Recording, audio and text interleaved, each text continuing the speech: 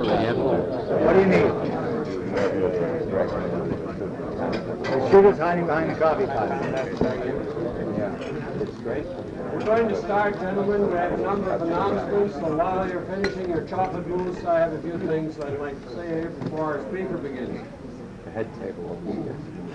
You'll remember that one of our speakers was Baruch Goldstein a few months ago, and that this coming Wednesday at the Westbury Manor, there's going to be a Jews for Jesus Passover banquet. And while we ordinarily don't do commercials here, this is something that is of interest to many of you, and if you're interested in getting tickets for this, please see Mr. Steve Lamus after our breakfast this morning. Our speaker for May will be our founder, Mr. Gus Lambertys, and we look forward to his address on May 16th, the third Wednesday of the month.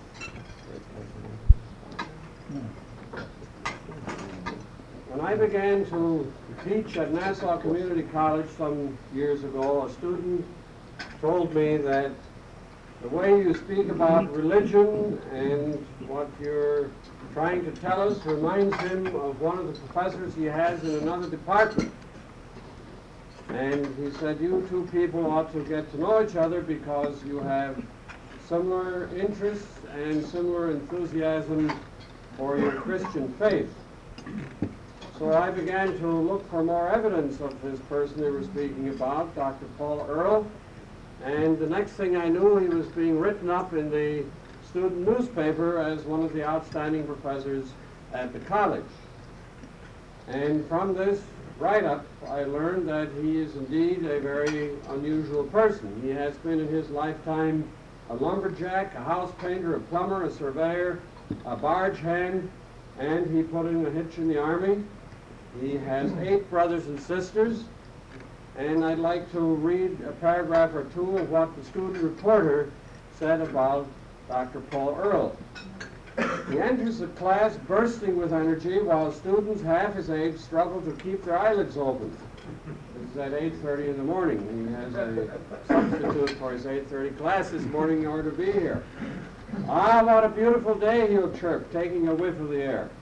He'll cheerfully ruminate about the pre-dawn 3-mile walk he took with Carol, his wife, that morning. To Dr. Earle, the world is full of such immense beauty that he always wants to be awake to witness it. Dr. Earle is a deeply religious man, and they quote him, why do I love nature, why do I love people, why do I love my wife, and why do I love my family and all this? For me, it's all very, very simple. You see, I believe that God created all this. I don't know exactly how he created it or the techniques that were involved, but he's at the center of my universe. He's there at the center as a person. He's the one that motivates me.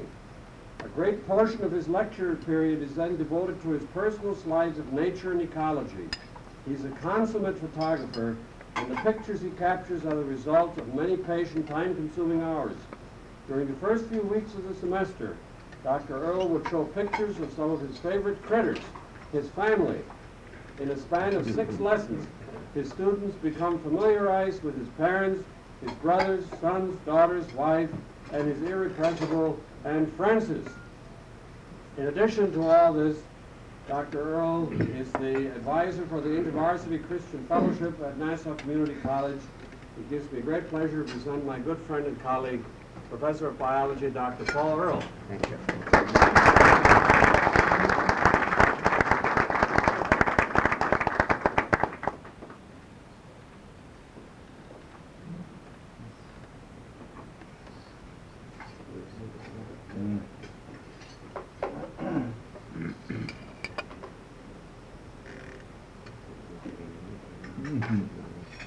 Excuse me, I can't project quite as well as Fred. Can you hear me in the back? Hear me okay? It's amazing how things can become distorted, amplified, and so forth over time through different people. I was looking around for somebody else to get up to that. Thank you very much. Fred. Yes, I don't need them. Let's go into a word of prayer.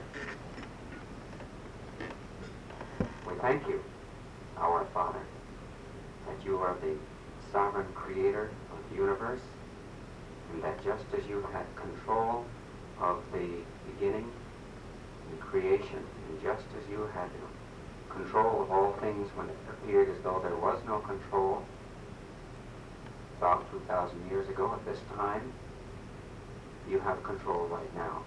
And we do pray that you will bless our time together. Help us, Heavenly Father, to honor you in this time as we focus upon you and upon your work here in the midst of Long Island. Now, if we were to be entering a college campus right now, let's just focus on Long Island, Stony Brook, C.W. Post, Hofstra, Adelphi, Webb, NCC, Farmingdale, New York Tech, Old Westbury, whatever other schools there are. If you walk onto campus, you might initially see a rather happy scene, especially when the sun is out. People are throwing frisbees, kids are walking around having a good time, couples are pairing off, it's spring of the year, and you say, oh, for the good old college days, weren't they fantastic? Nice to see that nothing has changed. Everything is the same.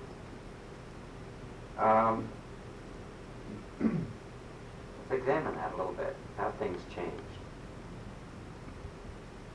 The university is an enormously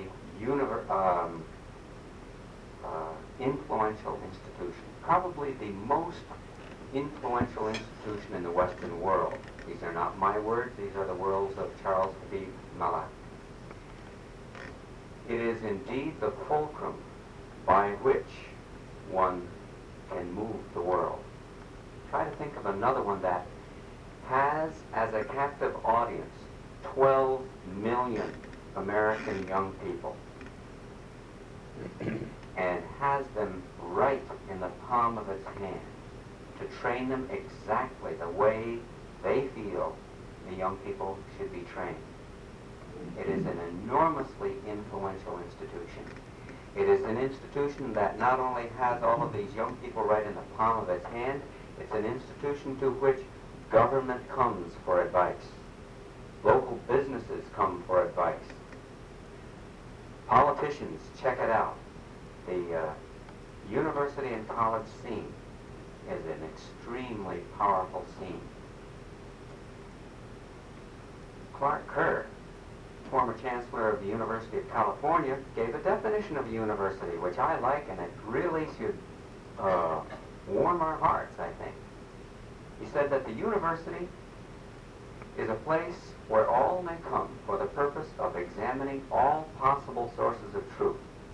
That sounds good, doesn't it? It really does. I like that. I gravitate to that. I really wholeheartedly believe in that definition of a university. Is that what a university is? Is it the place where all may come for the purpose of examining all possible sources of truth? I submit that it is not. I submit that the public university and most private universities are highly provincial and even deeply committed to a religion. The religion is the religion of secular humanism.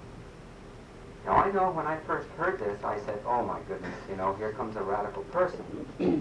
And I tend to be very, very conservative in my views and reluctant to get onto any kind of a bandwagon at all. But I've been forced more and more to this conclusion as I have been not only a teacher at different universities, New York University, Adelphi, Nassau Community College, and also at the high school level. I've seen the tenets of the faith of secular humanism at work, and I've seen the products of it, which convince me all the more. Let me just go over some things with you. Secular humanism is a faith by its own definition. If you were to read the humanist manifestos, you would discover there, how many have read the manifestos? 2, 3, I challenge you to do that. There's an explicit statement of faith, precisely the things that are believed. There is no infinite personal God. We are a cosmic accident. I'm paraphrasing some of them. But it is by dictionary definition a religion. It is by 2 Supreme Court rulings explicitly a religion in precisely the same sense as Christianity or Judaism. It is a religion by logic. The Christian faculty member and the Christian student on campus is really up against some pretty tough odds when trying to live out their faith on a campus scene. Let me give one illustration. As faculty advisor for the InterVarsity Christian Fellowship since 1968, we have a budget which is contributed to by the FSA, the Student Faculty Association. And for all of these years, we have been able to use funds from that budget for the purpose of purchasing religious literature, tracts and books and so forth, which are used on our book table, which we use regularly on the campus and in various buildings for purposes of initiating conversations with students. 2 years ago, the school deemed it wise to cut off funds for these materials. I immediately protested, and they said, well, we can't because of the separation of church and state. I said, oh. And then I went back to the desk and did a little bit of work. And for one entire year, last year, we spent a large number of hours in argument before the FSA and before legal people and so forth, trying to get those funds back. What was the basis of our argument? The basis was clearly and simply this, that if there must be a wall of separation between church and state, and we cannot use public monies to fund religious literature, my argument, strictly from the Supreme Court rulings, logic, and dictionary definition, was simply this. Then therefore we must close the library, we must cancel almost all of our classes, and we must dump the cultural program almost in its entirety. Why? Because the books that are written in almost every single course, with no exception that I'm familiar with, are written strictly and explicitly from a secular humanistic point of view, with explicit statements in those books to the notion that there is no God and a variety of other things. I pursued this argument with them for about 1 year. At the end of the year, they finally agreed that the arguments were true, and the monies were then reinstated. We can use the monies for religious literature, and we can conduct our program as we did before. The alternative was simply, at least in terms of logic, I don't know about actuality, the alternative was simply to close up shop and to stop preaching the gospel of secular humanism.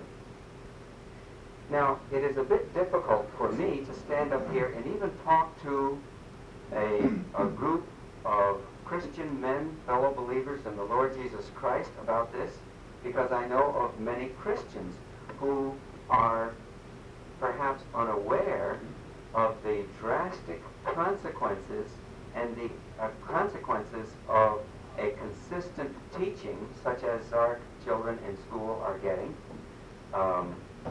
A lot of, perhaps us, are unconvinced of the fact that this is the case.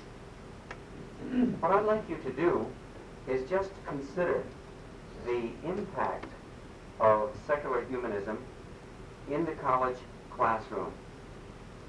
Now, as you follow that kid that was playing Frisbee into a history class, for example. You'll notice that the history is not any longer taught, generally speaking, as a group of objective facts that have meaning. That is rejected in a large number of instances, particularly where you are dealing with the influence of uniquely Christian events on national and international affairs. I know this directly. We are not free to interpret from the traditional historical grammatical method of interpretation anymore, because to do so would be condemning of the humanistic system to which the public institution is committed. Go to the English class next. As you enter the English class and you're studying English and American literature, particularly from the 17th, 18th, and 19th centuries, you'll notice that a lot of that literature has to be pushed aside or completely reinterpreted, because much of that literature, as you well know, is clearly Christian, either directly in terms of its content or in terms of its implication. And of course, this is antithetical to a humanistic system of thought. Consequently, we do not hear about that. Incidentally, I would also ask those of you who have kids in college or have had them in college, how many of them have come home saying that they have studied one of the greatest writers of the 20th century, C.S. Lewis? You will not find C.S. Lewis studied to any extent in the public educational system. There is definitely a bias there. Additionally, let's go from the history class to the English class to a psychology class or a sociology class. Think back to your own experience. Can you imagine studying about the human personality from the viewpoint of the fact that we are made in the image of God? Would you be studying in a social system, in a social science class, ideas that suggest that the Ten Commandments are relevant to social cohesiveness? Everything is relative, we are taught. And this comes across. Perhaps just yesterday you heard on the radio how the social services department down in, what was it, South Carolina, is pressing charges against a couple that have been training their children that there is a heaven and a hell and that there's such thing as sin because it's mental cruelty to children. This was on WINS radio yesterday. This is a growing phenomenon, folks. It is a growing phenomenon. It is very, very strong in Nebraska and a number of other states. I'm leading up to something. Let's go a little bit further. Obviously, no fair-minded person entering any one of the natural sciences classes, chemistry, physics, biology, or what have you, would hardly expect to hear that God created everything, that all things are held together by the word of his power. We know from the teachings of secular humanism or mechanism that it's time plus chance plus the impersonal that has given us this grand accident that we have today. That's incontestable, is it not? And I won't pursue that any further. That's several lectures in itself. Let's go to another favorite class. Family life and sexuality. Have you read any of the assignments that are given in these classes? I have. I've had them in my hands. A former president of the local chapter of university came to me with a sheet of paper, and he said, "Doc, what am I supposed to do with this?" On that sheet of paper, for the next class, he was to go out and have a sexual experience with a girl or a fella if he chose, not only in the traditional sense, but he was also to have a sexual experience orally in a whole variety of things, and then give his reactions, which did you like best, why, and so forth. Folks, this is the education which is par for the course right now in a system which is dominated by secular humanism, which is saying, Christ, we will have no part of you. You are out. The situation indeed is bad. Now, I work in that situation. Fred works in that situation, and there may be a number of others of you that work in that situation. And even I feel tremendously insulated in terms of what is going on in the classrooms. Why? Simply because I'm my person, I go to my office, I go to my classes, and so forth, and we develop a bit of provincialism. But being in a position where students are constantly coming in, I'm constantly getting feedback from what's going on in the various classes, and it is an exceedingly bad scene. I'm not trying to paint a picture that is bleaker than it is. I'm simply trying to acquaint you with some of the facts. Now that is indeed rather bleak, and I notice the time is going quickly, and I promise not to keep you too long, so don't get fidgety. We will be out before 8 o'clock. I was reading this morning in my devotions about Peter and his denial of the Lord, and things really looked very bleak at that time, didn't they? Man alive, if you were to go around with a Gallup poll or something like that, or take a popularity reading on Christ, he had no future at all, according to the current consensus. There was no future in Christ. The world system had us right where it wanted us at that point in time. But such was not the case. Christ is absolute. Christ is in control. And I say that as I'm as convinced of that concerning today as I am that he was in control back then. Christ is here. There is a presence on campus. The devil will not have his complete way. He's on campus in the person of many individual students who are thoroughly committed to him. He's on campus in faculty members who are holding forthright the Word of God. He's in campus in administrators and in a large number of staff. Let me give you some encouraging things and then just wind up on a special note of challenge.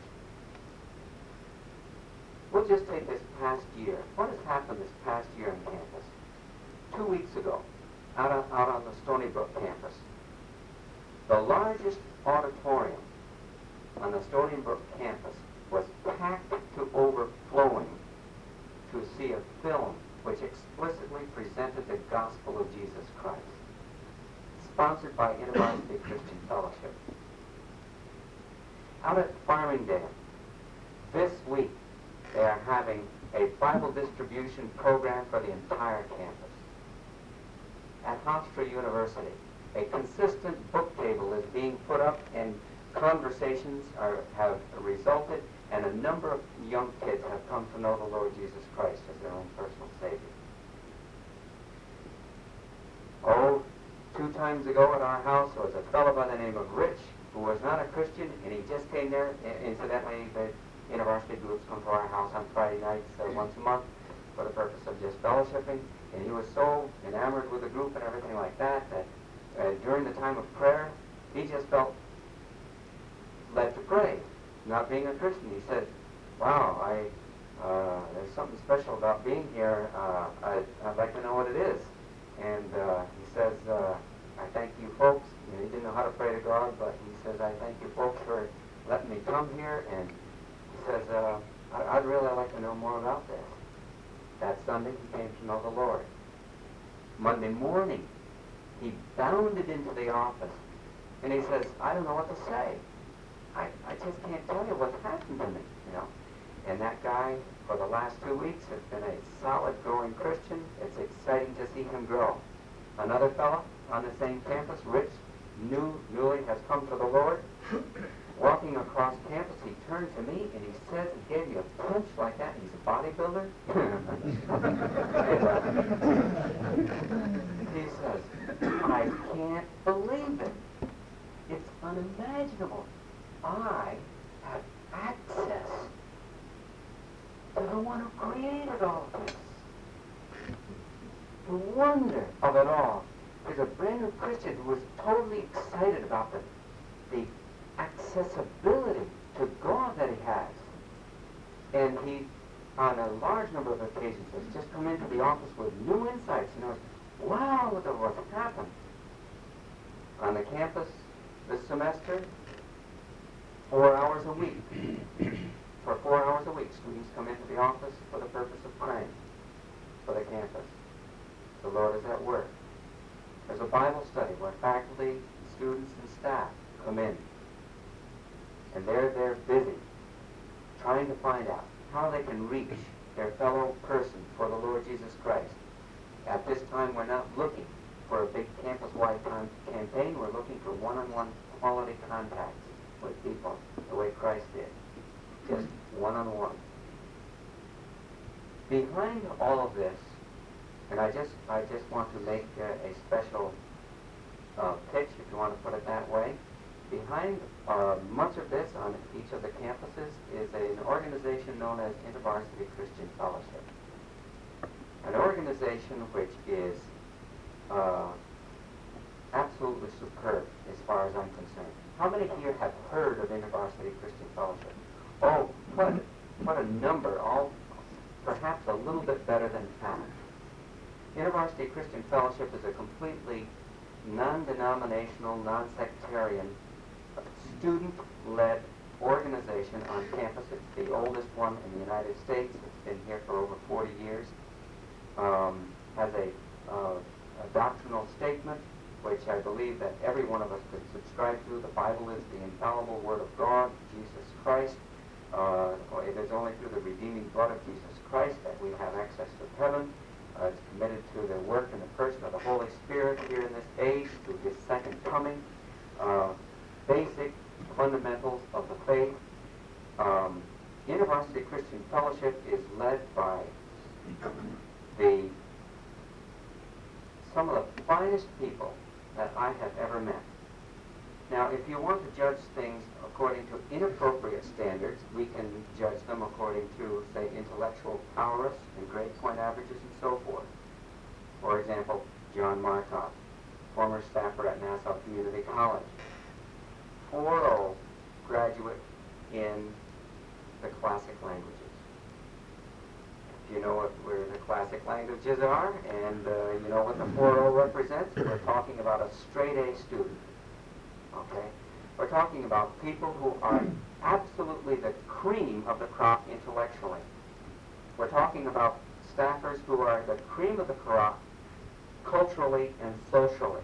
That is, they are up on current events. They are well capable of speaking with students and faculty and administration alike on very, very comfortable terms. I'm very, very much impressed with them.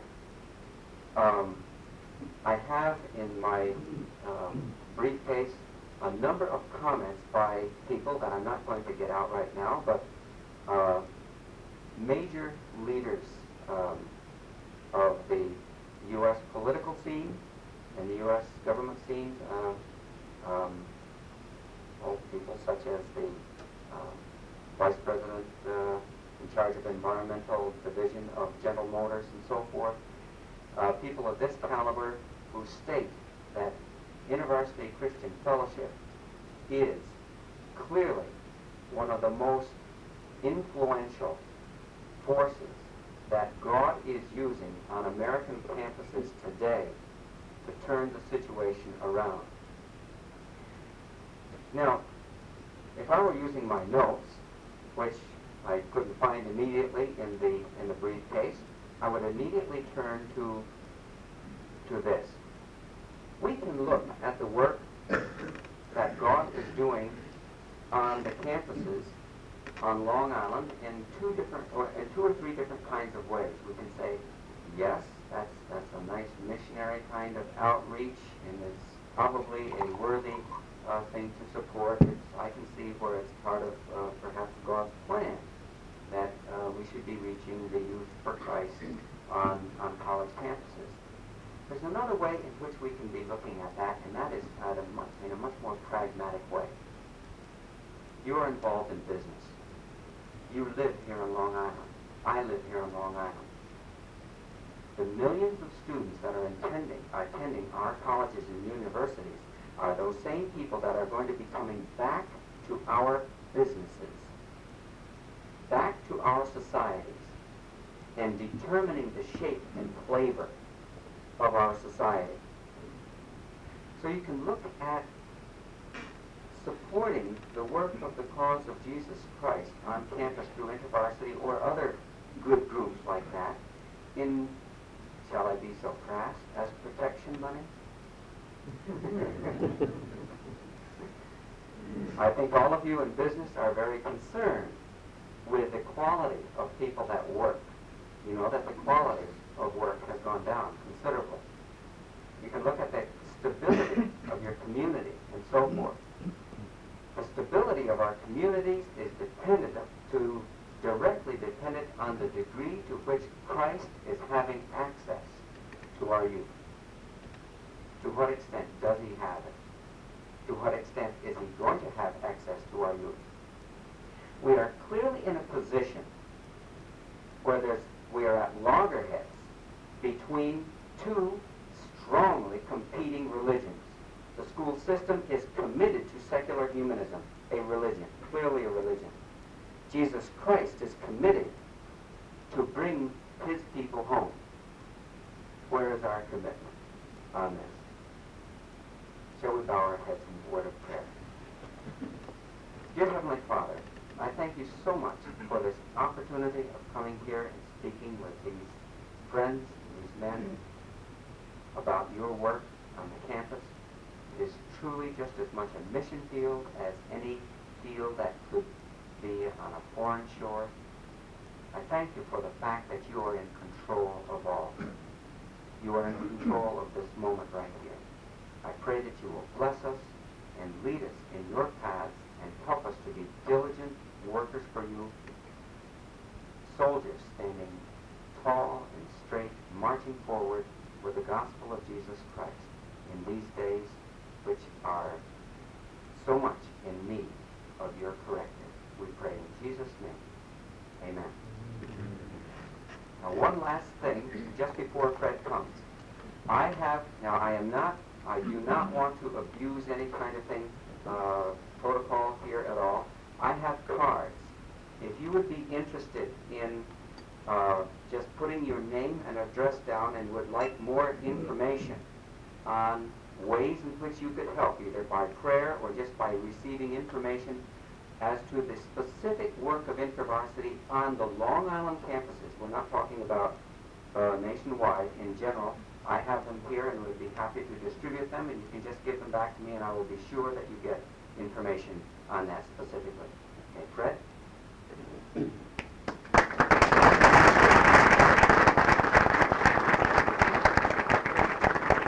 Thank you so much, Paul, and let's not forget also the offering basket on the way out. I'm told that our breakfasts are now over $5 a piece.